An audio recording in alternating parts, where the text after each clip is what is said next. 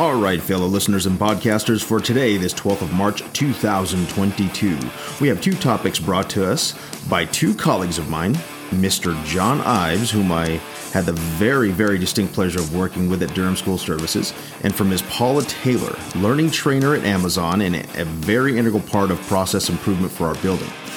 Both bring us to very important topics that we all have wrestled with at one time in our life or another.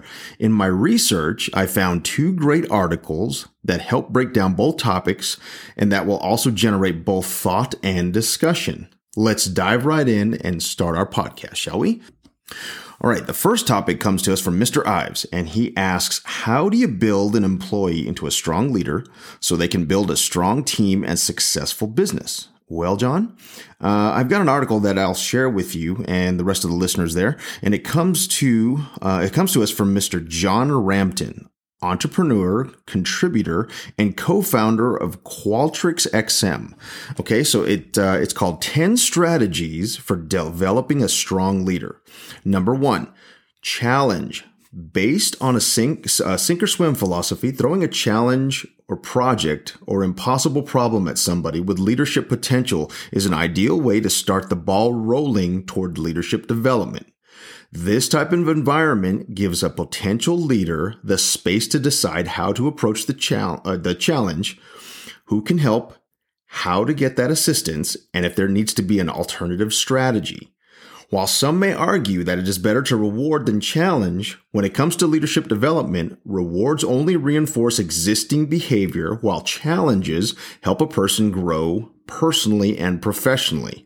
The potential leader may succeed or fail at this real-world scenario test, but either way, learns from the experience about what is involved in being a leader and what worked, but what needed further improvement. Number 2, rotate. Like the challenge tactic, rotating potential leaders into a different department or job function can highlight their strengths while also providing them with a different perspective that benefits them now and later on. By actually working in every department or area of an organization, a potential leader can use this hands-on experience to understand how every aspect of the company works as well as what is involved in fulfilling that role.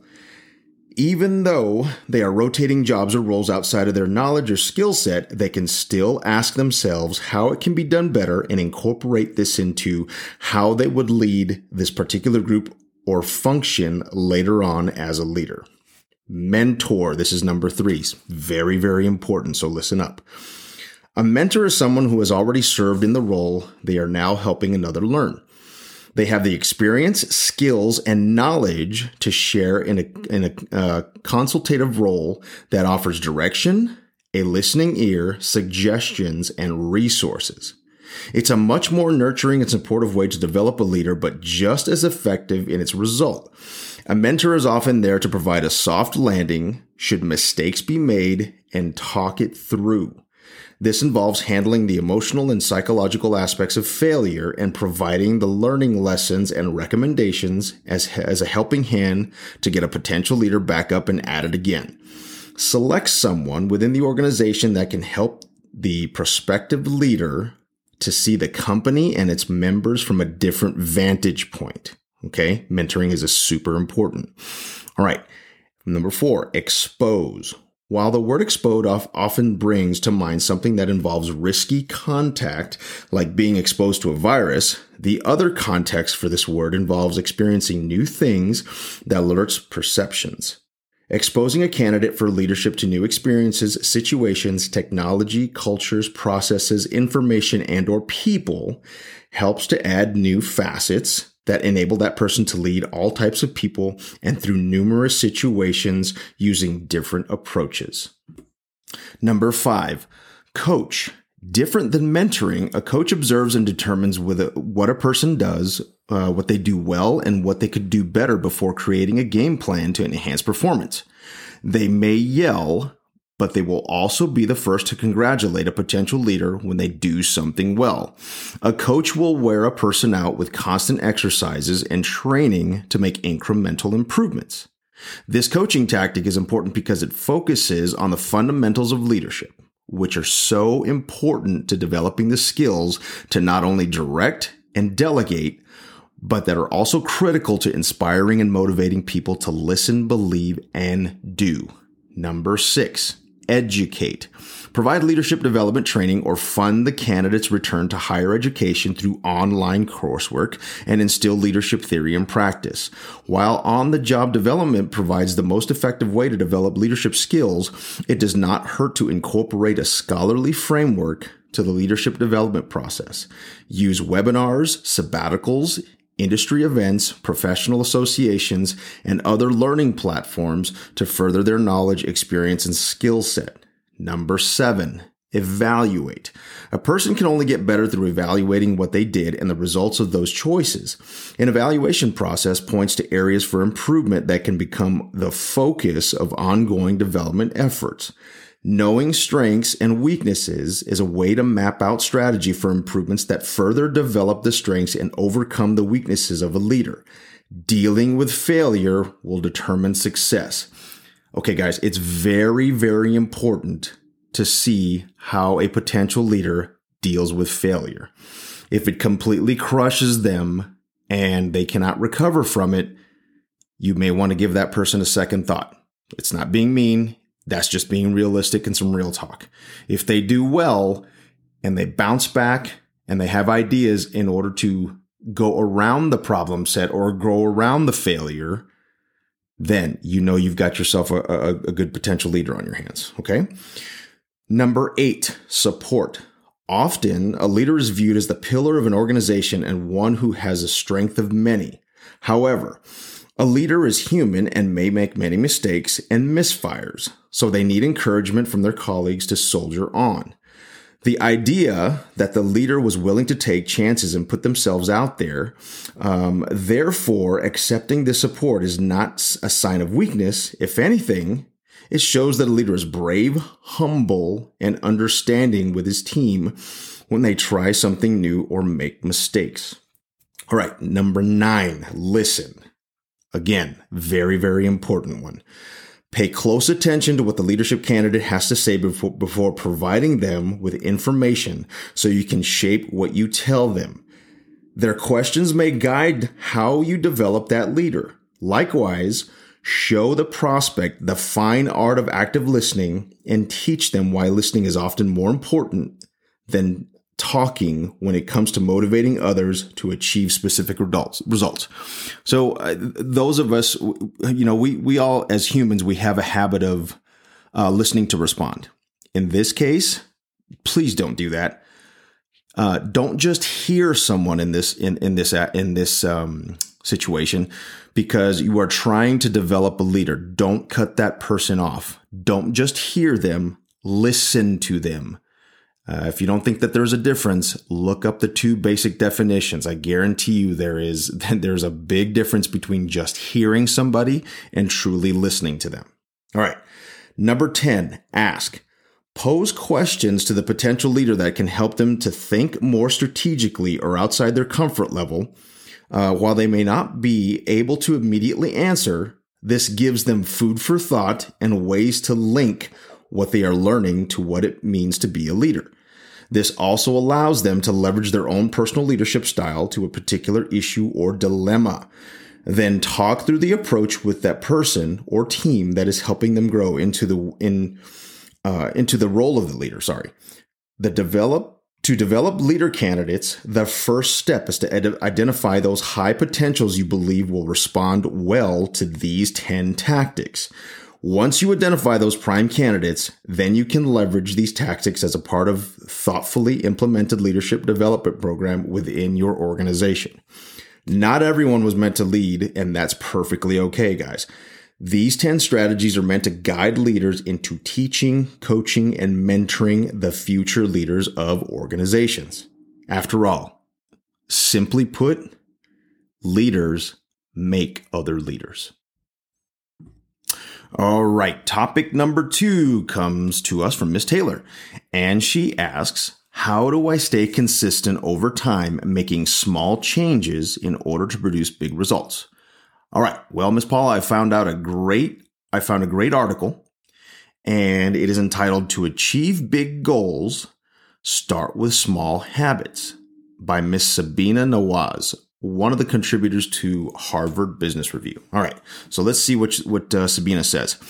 When presented with a problem that requires behavior change, we pounce on it with big goals. We're programmed to go big or go home. But big goals are more burdensome than they are motivational.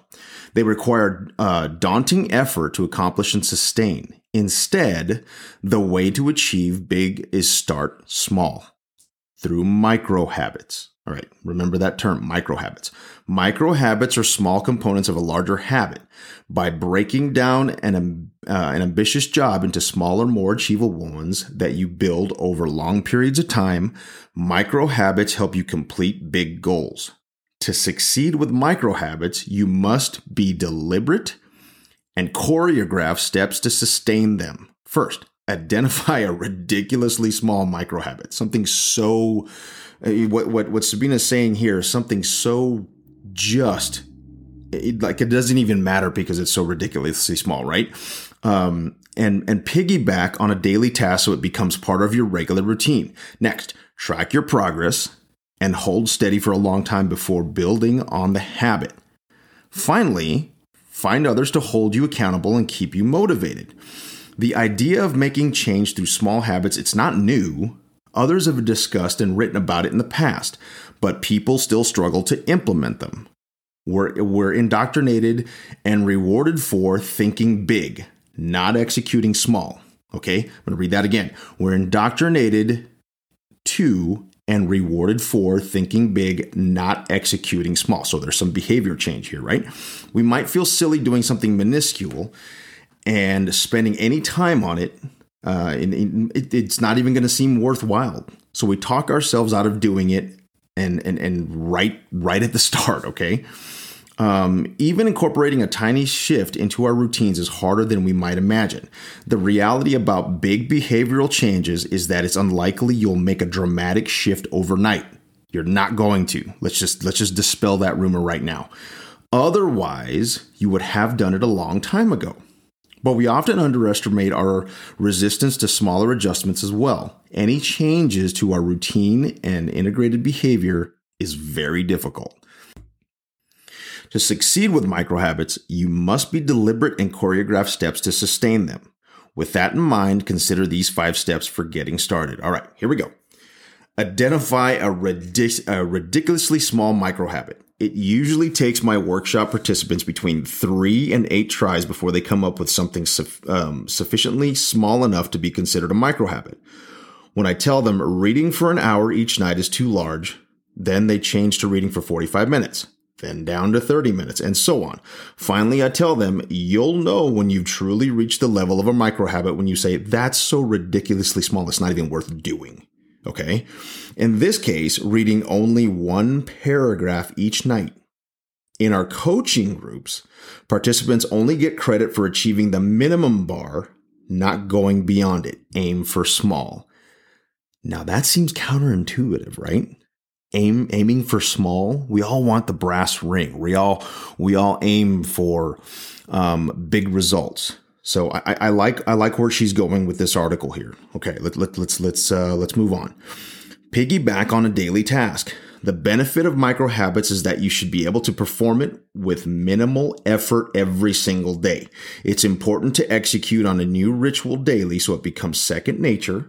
And if it's small enough, you won't be as tempted to defer from your task from one day to the next. However, no matter the size of the task, it's easy to get distracted, make excuses, or forget. Perform your new action at the same time or right before an action you do without thinking. Repetitive motion, guys. Repetitive things. Need to read a paragraph each night? You can do that while brushing your teeth. Meditating for 30 seconds each day? Check that off your list while waiting for your coffee to brew. Now that's brilliant because we're trying to instill micro habits with things we do every single day. We all brush our teeth. Like, I hope we all brush our teeth before going somewhere. And a ton of us love coffee. So why not meditate when you're waiting for your coffee to brew? Brilliant, right? Pretty awesome.